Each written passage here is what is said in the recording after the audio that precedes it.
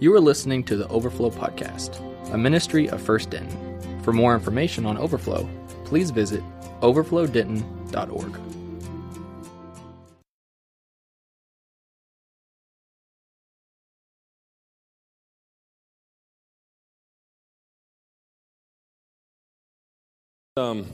So we're starting a new series tonight called Stripped, undressing the truth about you, me, and Jesus.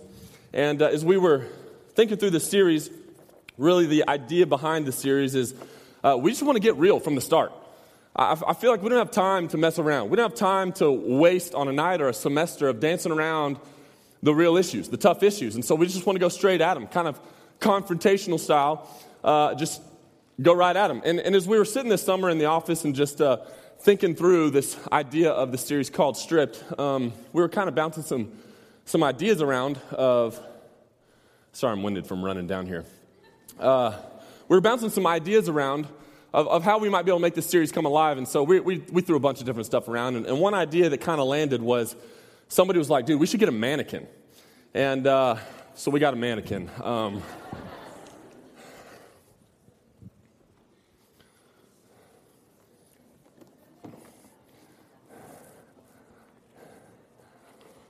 We had to cover it up back there so that people weren't freaking out, thinking there was a dead body.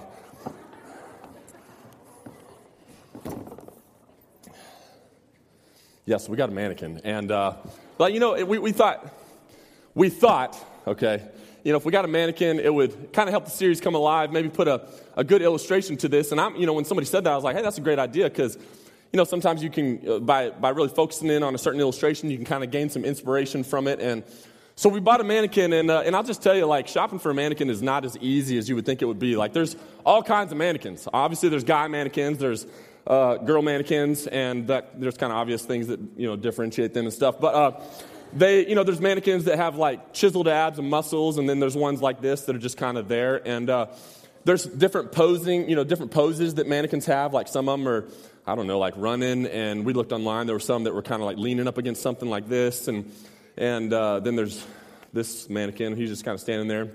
And then there's plastic mannequins. There's fiberglass mannequins. There were blow-up mannequins. I was like, we're not getting a blow-up mannequin. That's weird.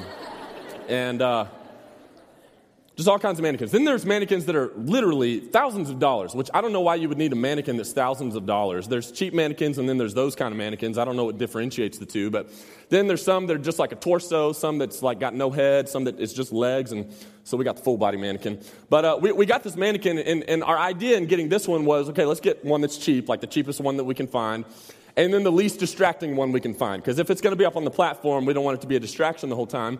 So we ordered it online.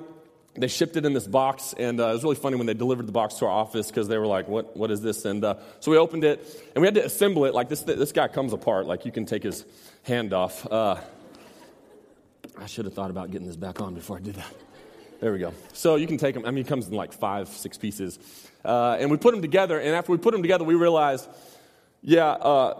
this mannequin's going to be distracting. It doesn't matter. It's a stinking mannequin. Like, a mannequin's going to be distracting. So we were like, all right, we're not going to use this as an illustration. But then we were like, well, we got the mannequin. We might as well put some clothes on it and name it. So we put a shirt on it. We couldn't find any pants for it. So for the longest time, it was the pantless mannequin, and we named it Ron. So this is Ron, the mannequin. Say what's up to Ron. We just had him in our office. And so for a long time, he was just in our office, minus a few times that we took him around the church to scare people and make funny videos with Ron. But he'd just be in the office. And I'm telling you, every time I'd walk into the office, it freaks me out, because I'm thinking nobody's in the office, and I walk in, and boom, Ron's standing right there. And I'm like, oh, dang, Ron, what's up? And then my interns would start to, it freaked everybody out. So they started realizing, hey, we should move Ron around. Because you get to a point where you're expecting Ron to be like right there, and then you walk in, you don't see him there, so you forget about Ron, and then you shut the door, and you're like, oh, Ron, he's like behind the door. So they started hiding Ron around the office, and so it's gotten to a point where if I don't, I'll peek through our office window and open the door, and if I don't see Ron, I'm like, Ron, I know you're in here. And looking for him, and so no joke, the other day, I didn't see Ron in the office. Like, our office, the way it's set up is there's kind of a main office which is where my assistant and my intern's desks are, and then there's kind of an offset office, and that's where my office is. And so I went in and I didn't see Ron, and so I was like, cool. So I go into my office, turn on the light, and Ron's like standing right there and freaked me out. For the longest time, he was standing right outside the door to my office, and I knew he was there, but every time I'd come out, I'd be like, oh my gosh, Ron, because I'm not used to having another tall white dude in the office. I'm the only one. But like I said, we didn't have any pants for Ron, so he had one of our new Overflow shirts on him, and no pants. We put pants on him tonight, boxers.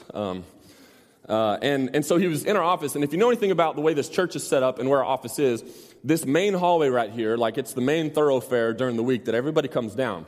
And the main church offices are on this side, but before you get to the main church offices is our college ministry offices. And so a lot of times, people who've never been in our church before, which is all the time, they come through on, Monday morning or Tuesday, whatever, and they're looking for the main office. They see our office.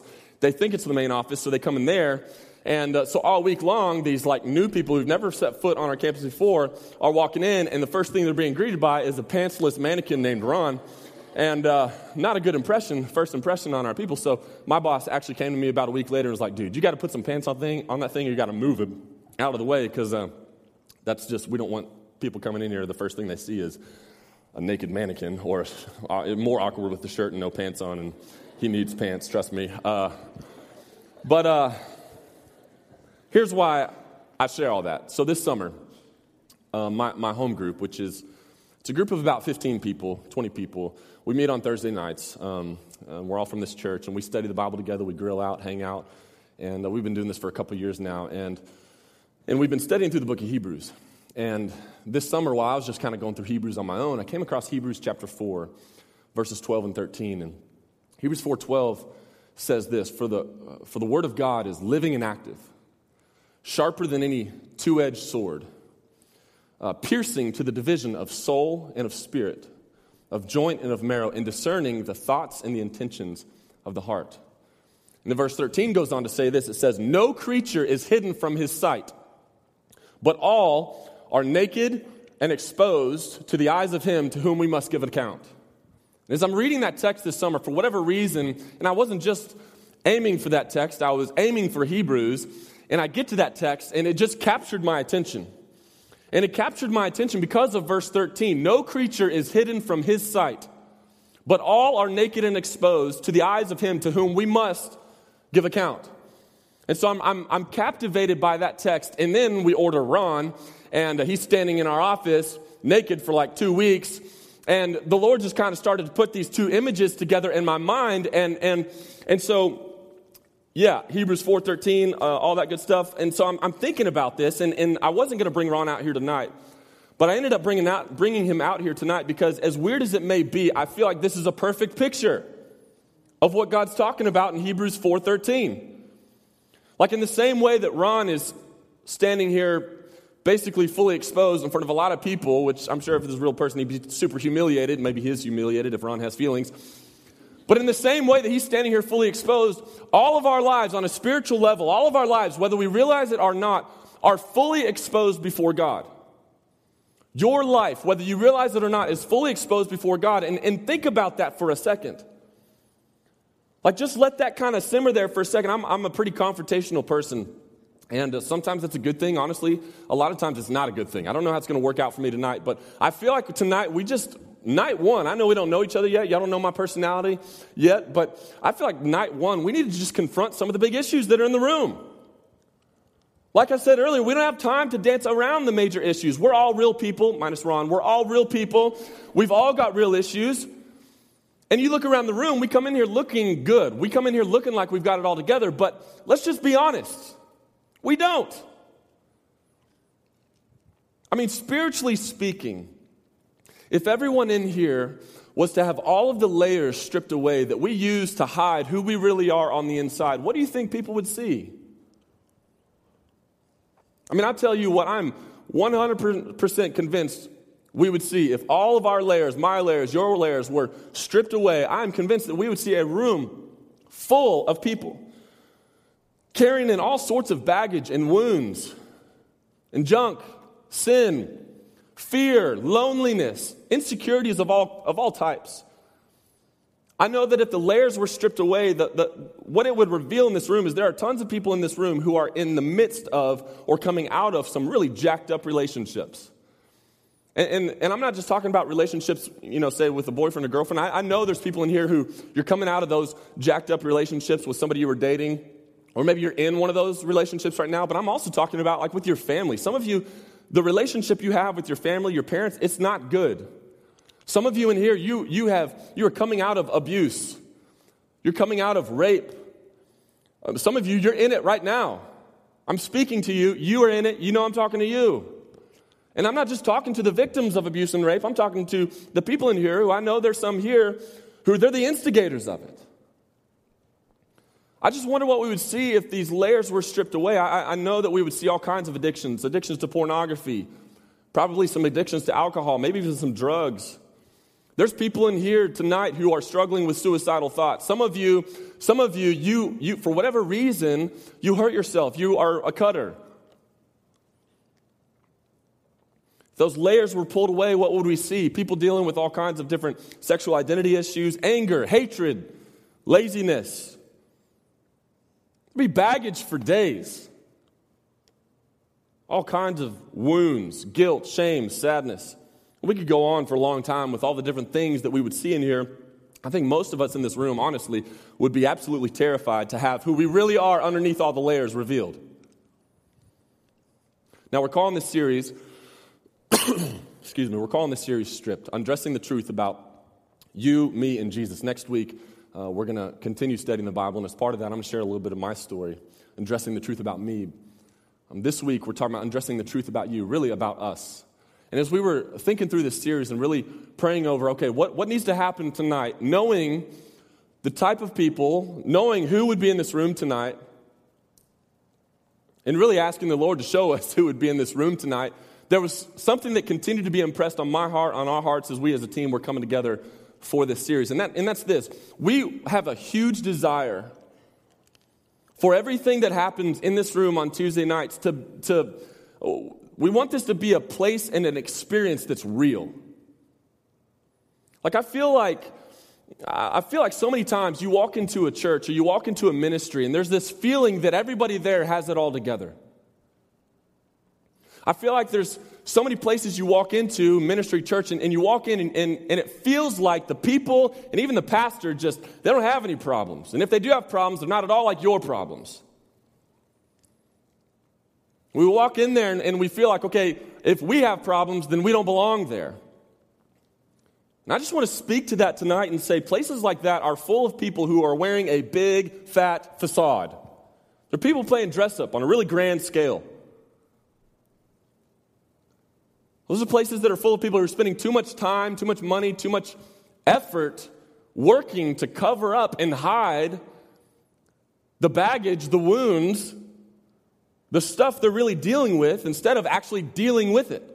Instead of dealing with the gaping wounds that they have, they're taking like these Band-Aids and just trying to cover them up. And I want you to hear what I'm saying here. Every single one of us in here has wounds. Many of us have really deep wounds, and you need to hear this. There is a cure for those wounds. But the only way that you'll get to that cure is if you first rip off the Band-Aid. Strip away the facade. Stop fronting. Quit faking. And for many of you, the thought of doing that is absolutely terrifying. I mean, there's a reason you're working so hard to hide that baggage, to hide those wounds. And the thought of those being exposed is absolutely terrifying to you because a lot of you are dealing with some huge wounds, gaping wounds, gross wounds. Deep and humiliating wounds. And some of you barely even made it tonight because you're thinking, especially as I read that text in Hebrews 4, you're thinking, man, if God really does know what all is there in my life, what all I've been through, what all I'm in right now, He would not want me. He wouldn't take me. And I want you to listen again to Hebrews 4:13. Very clearly, Scripture says, no creature is hidden from His sight, but all are naked and exposed to the eyes of Him to whom we must give account. Listen, God does know everything about you. There's literally nothing in your life, past, present, or even future, that he doesn't know. There's no secrets with God. But I want you to see what Scripture says next. Hebrews 4, verse 14. It says this, "Since then, we have a great high priest who has passed through the heavens, Jesus, the Son of God. Let us hold fast our confession. For we do not have a high priest who's unable to sympathize with our weaknesses, but one who in every respect has been tempted as we are, yet without sin. Let us then with confidence draw near to the throne of grace that we may receive mercy and find grace to help in time of need."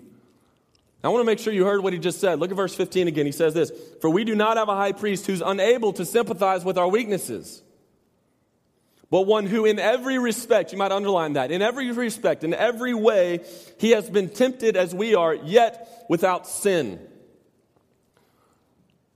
We can confidently approach God through Jesus.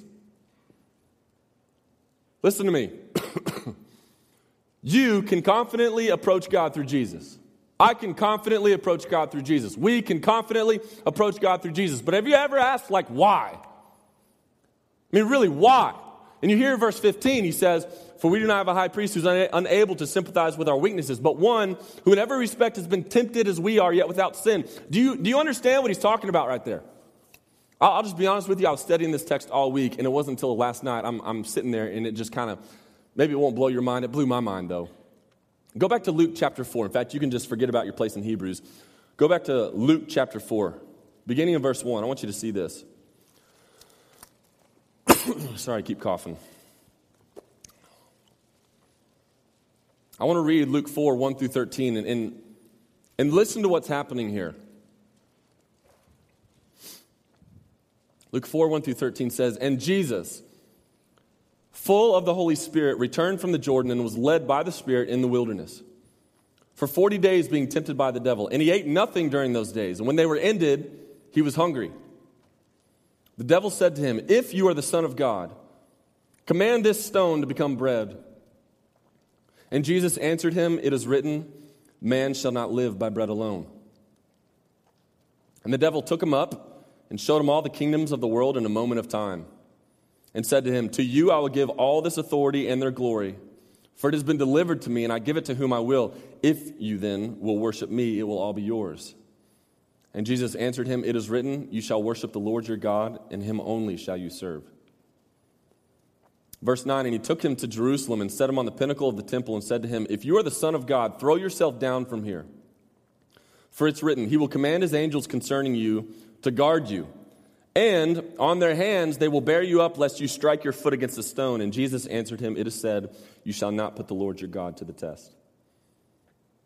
And when the devil had ended every temptation, he departed from him until an opportune time." So first of all, as we take this story in, we've got to make sure we're reading it the right way. I don't know if this is true for you, but when I read Jesus' words in Scripture, there's just this thing that happens in my mind, like normally I'm reading quietly where I am. There's this thing that happens in my mind where I hear everything that he says like in a real energetic and forceful, authoritative, superhero sort of tone. Does that happen to you when you read Jesus' words? Yeah, that happens to me all the time. So when I read this, naturally I read it in a forceful tone, but as I was looking more into this text, I realized that's completely wrong. That's not how he's responding to Satan here. I mean, go back to verse 1 and 2. It says, "And Jesus, full of the Holy Spirit, returned from Jordan, was led by the Spirit to the wilderness," or the desert, "for 40 days, being tempted by the devil. And he ate nothing," he ate nothing during those days. And when, when they were ended, he was hungry. So for 40 days, he didn't eat anything. And he was in the desert. So, he's hungry. You can assume he's tired. You can assume he was weak. I mean, think about how you get when you're hungry. Think about how you get when you miss like one meal, let alone 40 days worth of meals. I know how I get.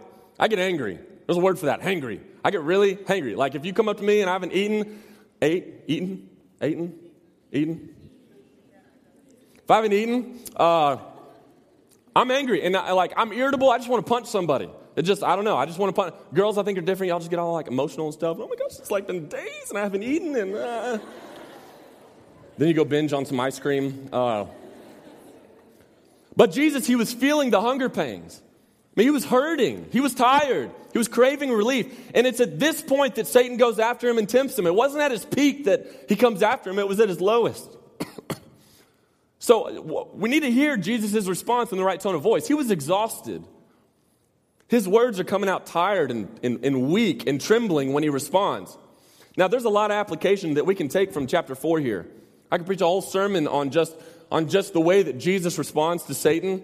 The fact that Jesus uses Scripture in his response to the temptations of Satan, preach a whole sermon on that. Ironically and deceptively, we could preach another whole sermon on the fact that Satan uses Scripture in his response to Jesus. There's a whole sermon we could preach on just these verses, but here's what I want you to see. Look at verse 1 again. It says, "And Jesus, full of the Holy Spirit, returned from the Jordan and was led by the Spirit in the wilderness for 40 days, being tempted by the devil." I don't know if you've ever thought about this before, but like when I really first, sometimes you're reading Scripture, you just kind of read through. You've heard it before, move on. Maybe you haven't heard it before, but you still just move on. Doesn't make sense, move on. That's kind of what's happened to me with this text. And I remember the first time, and again, it was just this summer, a few weeks ago, I'm reading this. And verse 1, I caught my attention. It says he was led by the Spirit into the desert where he was tempted. Like, why would the Holy Spirit lead Jesus into the desert knowing that Satan was going to be there waiting for him to tempt him? Why would that even happen? That doesn't make sense to me. Isn't that weird? And I'll tell you, it finally clicked with me last night what was happening in that moment. Look at where this event falls in Jesus' life. You go back to chapter 3, verse 21. It says, "Now when all the people were baptized, and when Jesus also had been baptized." So, Jesus, he's just been baptized. And we see in verse 23 that he's just starting his ministry. Verse 23, Jesus, when he began his ministry, was about 30 years of age. So this is right at the beginning of Jesus' ministry. This is right at the start. And here's what I'm seeing. This is the event. Chapter 4, verses 1 through 13, Jesus being in the desert, tempted this whole time. This is the event that catapults Jesus into his full-on ministry. This moment sets the stage. It sets the tone for the rest of Jesus' ministry. This moment was providentially a critical piece of Jesus' ministry. And here's the big thing. This moment has more of an impact on your life than you probably realize. Look at what happens next. So he's tempted in the desert for 40 days. And then in verse 14 it says, "And Jesus returned in the power of the Spirit to Galilee. And a report about him went out through all the surrounding country, and he taught in their synagogues, being glorified by all. And he came to Nazareth," which is in Galilee, so he's already there. He came to Nazareth, where he'd been brought up, and as was his custom, he went to the synagogue on the Sabbath day, and he stood up to read. And the scroll of the prophet Isaiah was given him. He unrolled the scroll, found the place where it was written, "The Spirit of the Lord is upon me." So Jesus is talking now in the synagogue. He says, "The Spirit of the Lord is upon me, because he's anointed me to proclaim good news to the poor. He has sent me to proclaim liberty to the captives and recovery of sight to the blind, to set at liberty those who are oppressed, to proclaim the year of the Lord's favor." And verse 20 says, and Jesus rolled up the scroll, he gave it back to the attendant, and he sat down. And the eyes of all in the synagogue were fixed on him, and he began to say to them, "Today this scripture has been fulfilled in your hearing." So after 40 days in the desert where Jesus was tempted, what does Jesus immediately go and do? What's he going to do? It's a question. Yeah, he goes now to Galilee, specifically Nazareth, goes straight to this synagogue. It wasn't the same as the church, but it basically, similar setting as this, goes straight to the synagogue, gets up to read Scripture. And look at what text he chooses to read from. If you've got footnotes in your Bible, it's going to tell you that that's Isaiah 61, verses 1 and 2. So he gets up and he reads, and listen to what he's saying. Of all the texts, think about it. Of all of the texts he could have chosen, he chooses this one. This is God speaking, prophesying through Isaiah years before of the coming Messiah, of the coming Savior. Jesus picks this text and he says, "The Spirit of the Lord is upon me because he's anointed me to proclaim good news to the poor." Underline poor, like for real. Underline poor. He has sent me to proclaim liberty to the captives. Underline captives. And recovery of sight to the blind. Underline blind, to set at liberty those who are oppressed. Underline oppressed, to proclaim the year of the Lord's favor. And as he reads this, you got to hear his tone of voice now. Because he's not reading with this weak, trembling, tired tone of voice anymore. He's standing up there reading with authority, with confidence, with a strong voice, force. And then he sits down. It says he sits down, and honestly, when I first read that, the way I saw it in my mind was he reads this with authority and force, and he just takes the scroll, rolls it up, and just drops it on the floor and just kind of walks over and sits down. I thought that's what was happening. I was like, dang, that was a baller move, Jesus. But I read a little bit more on the natural, like what would normally happen in the synagogue, and this is what would happen. So somebody, one of the rabbis, would get up and read Scripture, and then after reading, he would go and sit down, and then once he would sit down, that's when everybody would turn their attention to him, and while sitting down, he'd give a sermon. So what's really happening is Jesus has just read the Scripture, he goes to sit down, and now everybody, it says, is turning to look at Jesus, and they're waiting for him to now give this great sermon on what he just read. But look at what Jesus does. He doesn't give a whole long 30, 40, 50-minute sermon. Instead, he simply says, today, this Scripture has been fulfilled in your hearing. I mean, basically, he says this. That text that I just read, that you've heard read so many different times before, yeah, that text is talking about me, and I'm about to do that junk. Now, I don't know if you're seeing this yet, but if you're not, I want to connect the pieces. Luke 4, 1 through 13, and Luke 4, 14 through 21, they are not unrelated events. When you really look and you spend time with this text, you see that the first event clearly leads to the second event. Think about it. Jesus walks into the synagogue and says what? He says, I've come to bring good news to the poor. I've come to set the captives free. I've come to give sight to the blind. I've come to proclaim liberty for the oppressed. And where had Jesus come out of? 40 days. He'd been in the desert where he faced the same temptations that his people were being enslaved to, impoverished by, oppressed by. I mean, isn't it obvious that Luke 4, 1 through 13, it catapults Jesus into his ministry? It's like because of his experience in the desert, he had now seen what the world was facing. Because of his experience in the desert, he had now seen what we are up against in these temptations and struggles. He'd now seen what we're going through. So last night I called my old college roommate. He's a pastor in Little Rock now. And I often do this. I'll kind of run through what I'm thinking and teaching on.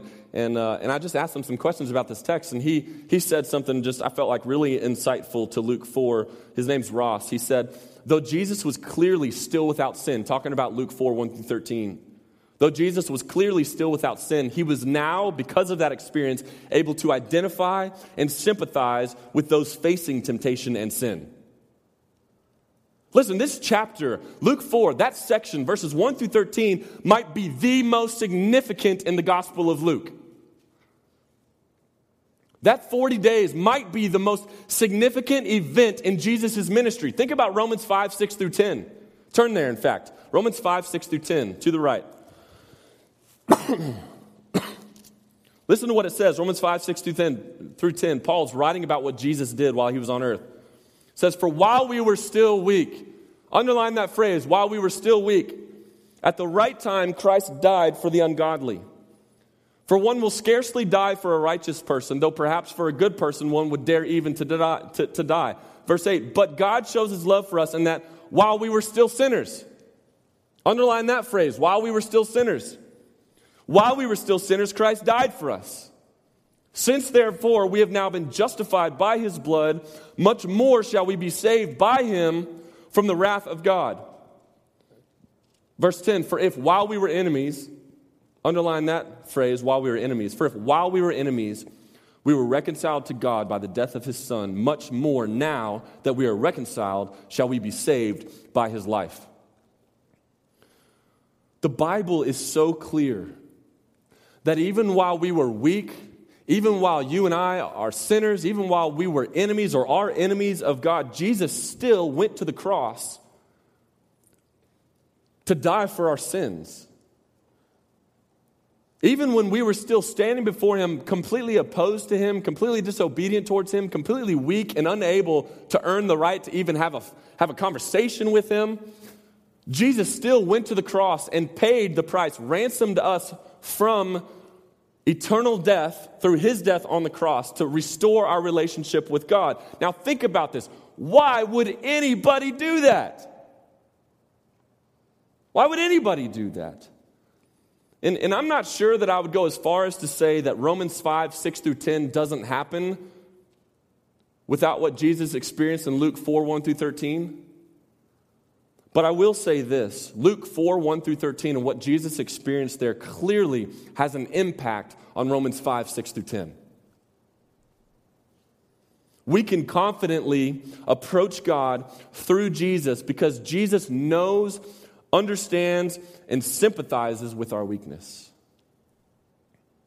What Jesus experienced in the desert, it impacted his compassion toward his people, toward you, towards me. And I don't know if you understand this, but this is the gospel. This is what this whole book is about. And let me just say, here's how I know that many of you in this room don't yet understand that. I know that many of you in this room don't yet understand that simply by the fact that instead of taking your junk and your wounds and your baggage, your sin, whatever you want to call it, instead of taking that and dropping it at the foot of the cross where Jesus died for that baggage, those wounds, those sins, instead of dropping it at the foot of the cross, giving it to Christ in faith, trusting him to take that from you, instead of doing that, you're doing everything you can to hide it.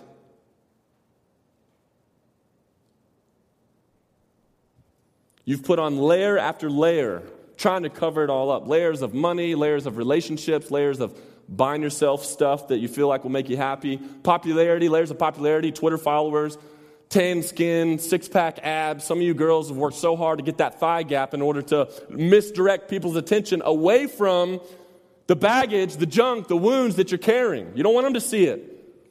You're working so hard, you put on these layers to keep what's really going on underneath, hidden from others and from God and even from yourself. And I want you to understand this. I want you to understand what you're doing. It's just like if you were to somehow get this epic gash in your arm that goes all the way down to your bone, like folds open, and it's just disgusting. And instead of going to the hospital to get it treated like you need to, you take one of those little Disney princess Band-Aids and slap it on it. Try to cover it up. Maybe a better example would be if you got shot in the chest or shot in the stomach. Instead of going to the hospital to get the obvious treatment that you need, you take a little bandage and just try to cover up the bullet wound.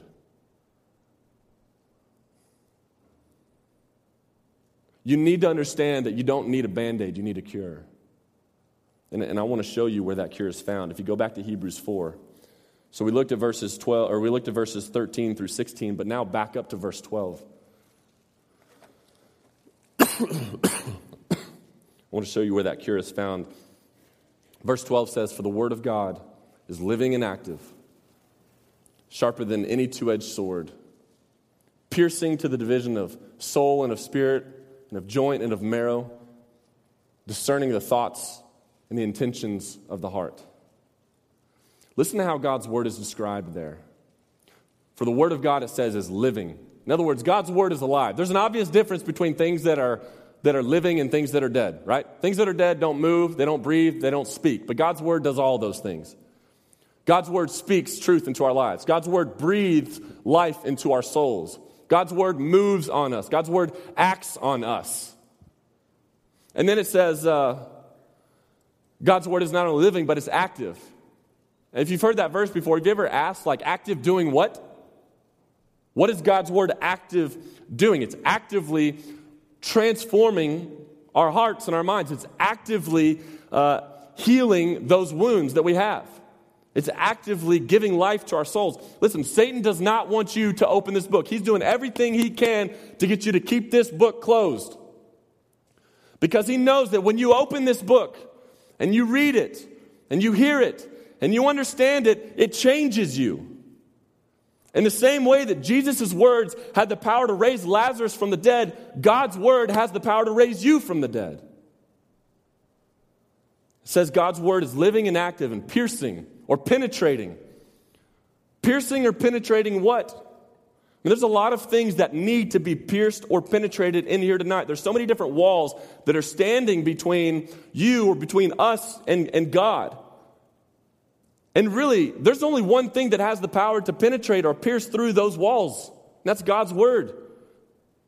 Walls of fear, doubt, confusion, guilt, shame, lies that you don't even realize you've bought into. Only God's word has the power to pierce through those walls. God's word has the ability to bust through those walls and pierce the deepest, most hard to access parts of our souls.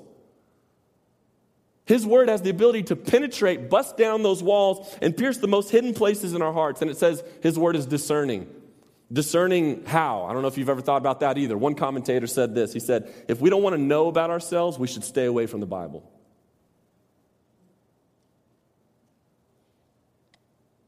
God's word reveals who you really are. God's word reveals who I really am. God's word reveals how deep the wound really is. God's word reveals what our hearts and our minds really need. And so many of you in this room are hurting and feeling empty, and you're trying to fix yourselves with sex or with porn or with buying stuff or with relationships. And God's word reveals to you that those things don't have the ability to take away your pain. They might numb it for a little while, but they won't cure it. God's word reveals what the cure is, and the cure is Jesus. And so if you don't hear anything else I say tonight, you need to hear this. You need Jesus. I need Jesus. If you want to be healed of your enslaving, impoverishing addiction to pornography, you need Jesus. If you want to be set free from captivity to whatever the addiction is, alcohol addiction, whatever it is, you need Jesus.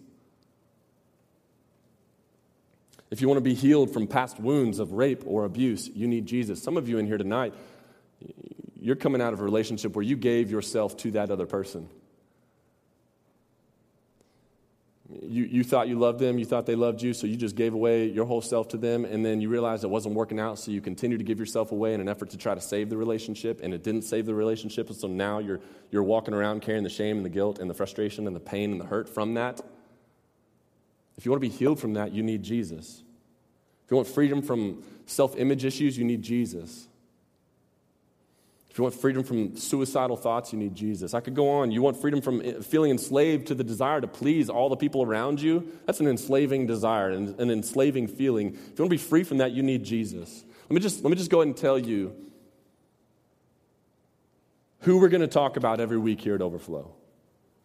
We're going to talk about Jesus. And listen, I understand that many of you in this room, you would say that you've identified for years now with Jesus. You've identified with the term Christianity, like you've called yourself a Christian for a while. But I also understand there's people in here, this is your first time to ever set foot in a meeting like this, first time to ever hear anything like this. And to both groups, whichever group you're in, you need to understand that you need Jesus. A fresh application of Jesus. The Bible's so clear. The Bible's so clear in saying to us that all of us have sinned. And because of our sin, our relationship with God that we were created for was severed. It was destroyed. Not to be ever fixed by us. But God, because of his great love, he sent Jesus to fix that relationship. And the way he fixed that relationship is he ransomed us from our captivity and enslavement to sin. The way he ransomed us is the payment for sin is death. And so he went to the cross, died on the cross.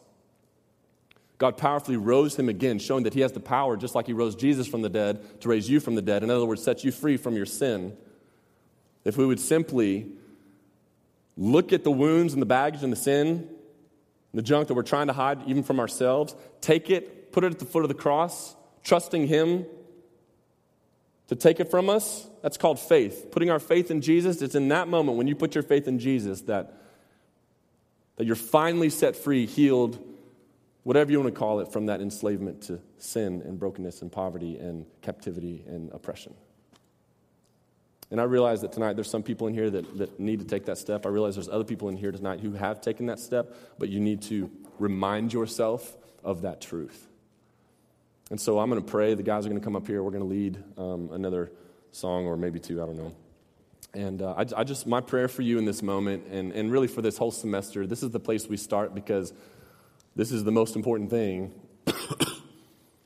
coming into an honest view of who we really are in the eyes of God's Word. And so my prayer is that in this moment you wouldn't just kind of move on to thinking about, okay, Waffle Wagon's still out there, Don's or Kendrick's Barbecue's still out there, which they're both delicious.